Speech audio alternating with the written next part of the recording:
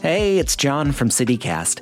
If you're in the mood to pamper yourself a little bit this week while supporting cruelty-free products, you should check out Bon Cœur Home and Wellness. It's the best place in Portland to find everything from chic home decor to cannabis accessories.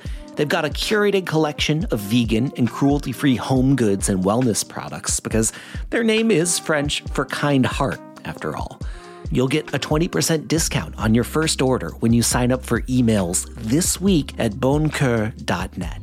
That's boncoeur.net and use the code BonCoeurCityCast20. Since Oregon legalized recreational cannabis in 2014, the industry has gone through cycles of boom and bust. Recently, oversupply has caused prices to drop and local businesses are suffering. Adding to all that, illegal cannabis farming continues to grow and negatively impact the legal market.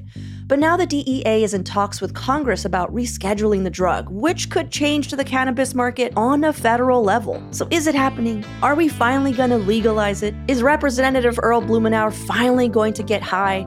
So today on CityCast Portland, we're talking with Willamette Week's Potlander column author Brianna Wheeler. She's bringing us up to speed with what's going on in the cannabis world and what it's going to take to save Oregon's cannabis industry.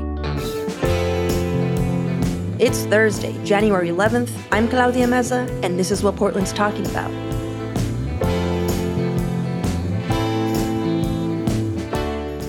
I feel like we've had you on so many times in our Friday roundups, but we've never actually had you on to discuss a story from your actual beat. My personal beat is a little more consumer facing, but I chase after the reporters as they report on more of the newsy side of the cannabis situation. But also because of my beat, I think I get to have more personal conversations with proprietors, owners, farmers, because I'm not hard news. I'm let's talk to me about real stuff.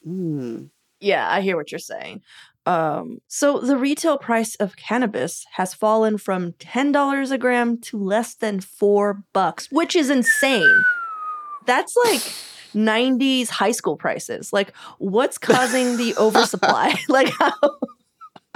It's half oregano, half weed prices. Oh, Lord. Yeah. How is cannabis so insanely cheap right now? I know. Well, it's kind of a perfect storm that's happening. It's kind of been building up and building up. So we've had oversupply.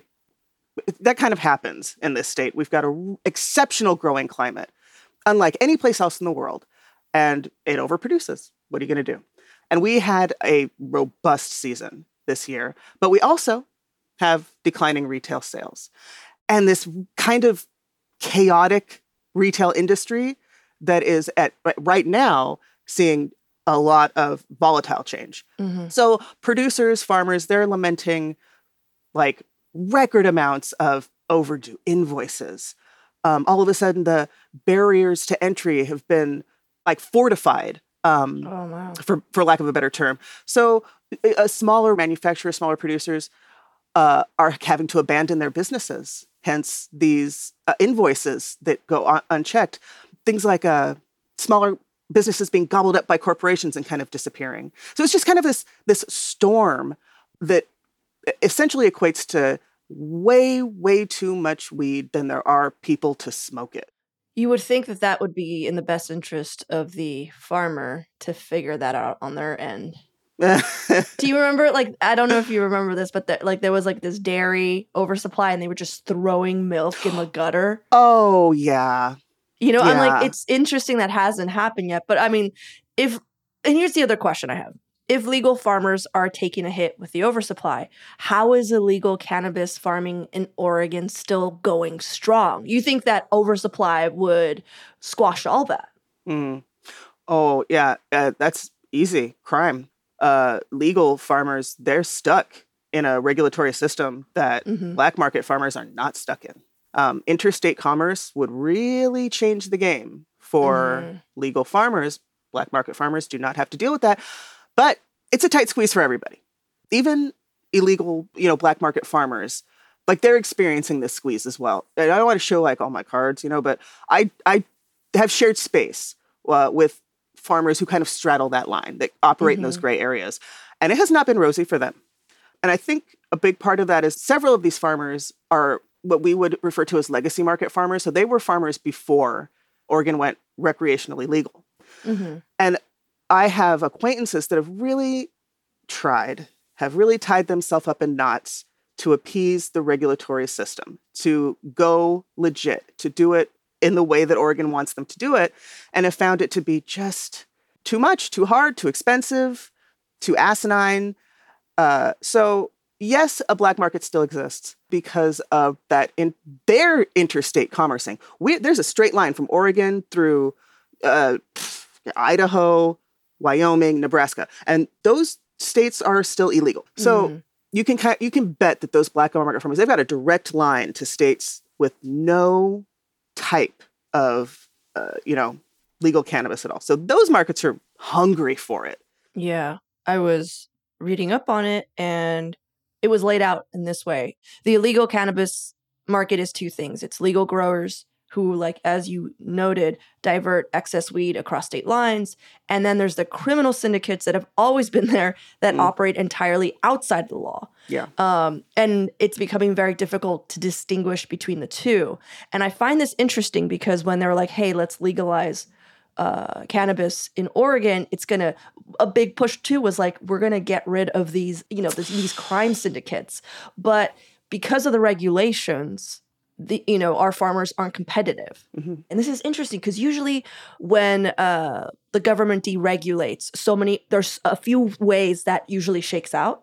And mainly it's supposed to be so the customer has so there's more competition, the customer doesn't have to pay as much. Right. But this is right now, it's almost like we need to deregulate for the other reason. Right. The customer needs to pay a little bit more for these farmers to actually be viable. Yeah. But I'm sure you've been following, there are many illegal operations that are in Southern Oregon because I feel like, Southern Oregon, Northern California, those are like prime growing conditions. Yeah. There's nothing like that place in anywhere in the world. That biome specifically doesn't exist anywhere but that little pocket of earth. It's interesting. So you're saying that even those crime syndicates, which does include the cartel, and I couldn't believe that. I was just like, all the way up here? Oh my gosh, yeah. Right? Totally. Like, you're like, what are you doing? Get out of here. They're also feeling the squeeze, or are they still just like business as usual, the money's rolling in? Well, I don't, I'm not sharing space with cartels. So I am sharing space with like smaller farmers that do farm in those areas and our legacy market and tried to become legal, and it didn't quite work for them. So there's a good handful of those people too. I'm not chasing after cartels to ask them questions about, how they're doing, financially. Are you sure you're not? No, I'm asking like what. Well, not that I'm going to tell you. I'm asking what everybody else is saying about it. Like, there's rumors. Like, I'm sure a semi-legal farmer would be like, even the cartels are feeling the squeeze. What's the word on the street, Brianna? Are the cartels feeling the pinch? On my street, the cartels are far more concerned with their fentanyl imports and their hard drug imports because we decriminalized hard drugs. There's way more money to be made there. And I think that's what's happening. So even though I don't know that cannabis is that huge of a part of their money-making scenario. But it's still out there. Totally. I mean, all the reasons that you just said was why I was just like, they still have cannabis operations? Yeah.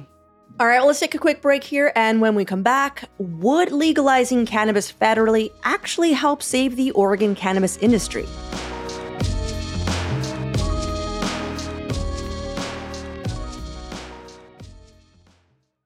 Mom deserves the best, and there's no better place to shop for Mother's Day than Whole Foods Market. They're your destination for unbeatable savings, from premium gifts to show-stopping flowers and irresistible desserts. Start by saving 33% with Prime on all body care and candles. Then get a 15-stem bunch of tulips for just $9.99 each with Prime. Round out Mom's menu with festive rosé, irresistible berry chantilly cake, and more special treats. Come celebrate Mother's Day at Whole Foods Market. Hey, it's Ryan Reynolds, and I'm here with Keith, co-star of my upcoming film, If, only in theaters May 17th. Do you want to tell people the big news?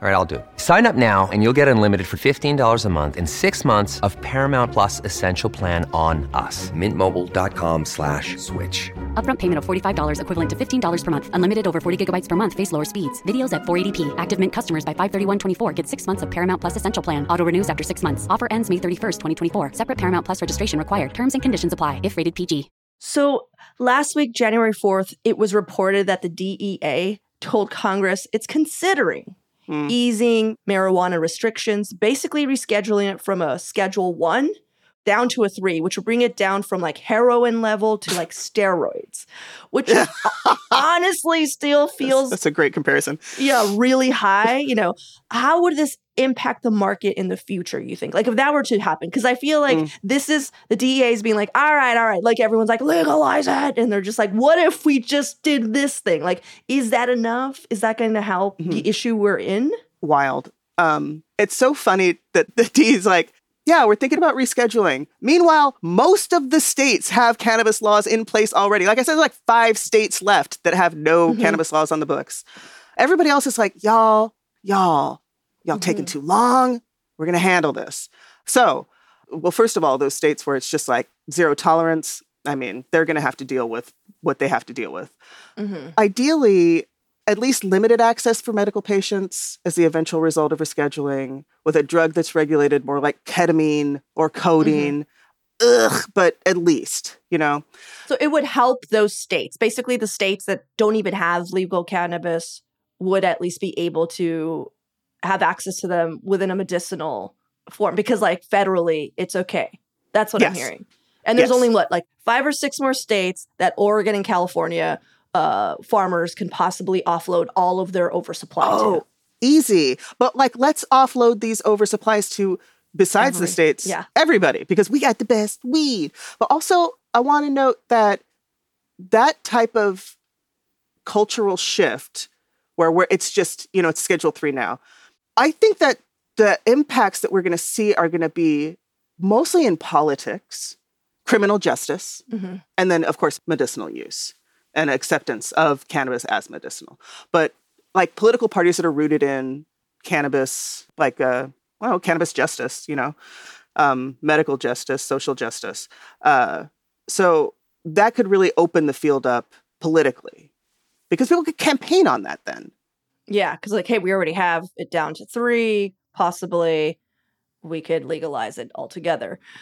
So on that tip, Earl Blumenauer and dozens of other lawmakers in both parties sent DEA Administrator Ann Milgram a letter back in October. So this is before the DEA was like, hey, how about we reschedule? But back in October, though, in all honesty, Blumenauer has been talking about this since the 70s. So back in October, they sent this letter calling for a full federal legalization.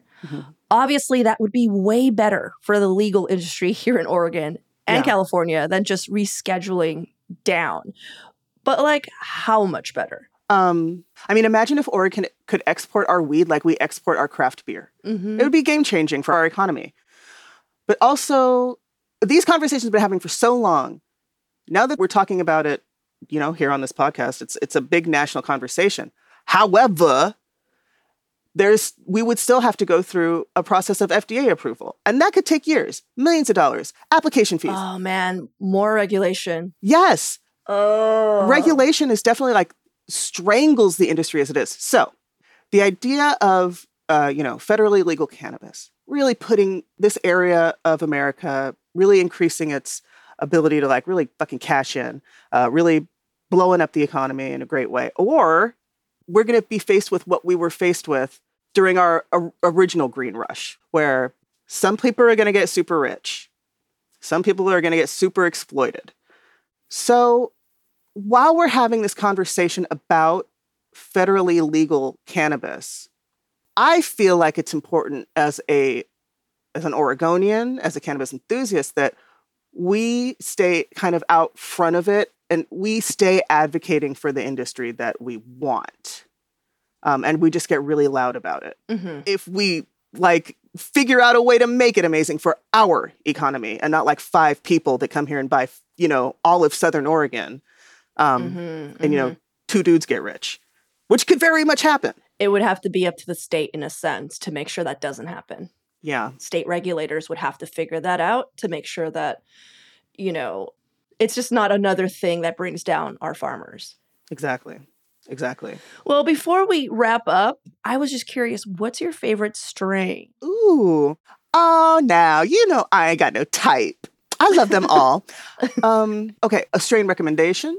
Across the board all the time, Tangy phenotypes are, if you want to kind of go up a little, I got to clean my house. I got to scrub the bathtub, whatever. You want to go to sleep?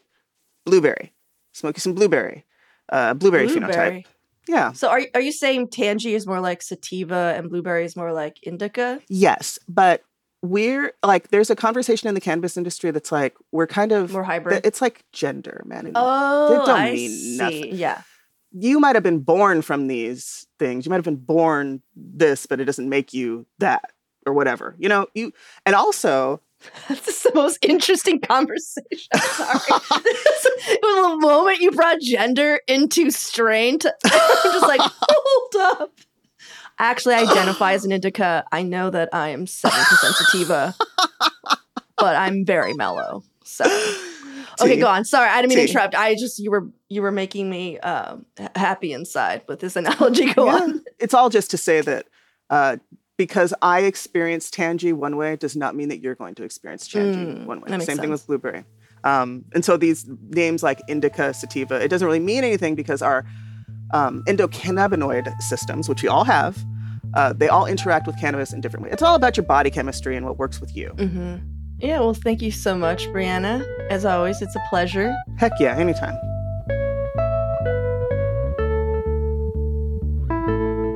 And now some fun events coming up this week. This Friday, OMSI is kicking off its annual Studio Ghibli Film Fest. Opening night features the 40th anniversary of Miyazaki's Nausicaa of the Valley of the Wind.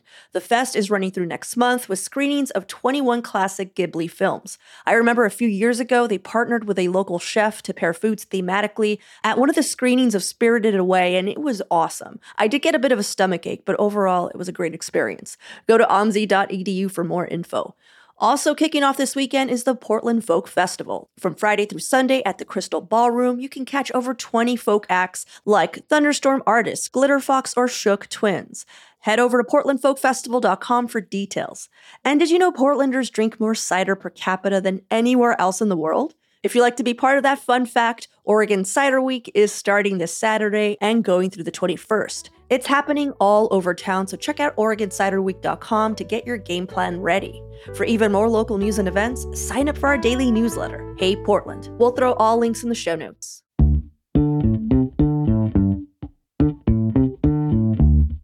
Well, that's all for today here on CityCast Portland. Thanks so much for listening. We'll be back tomorrow morning with more from around the city. Until then, see you at Slim's.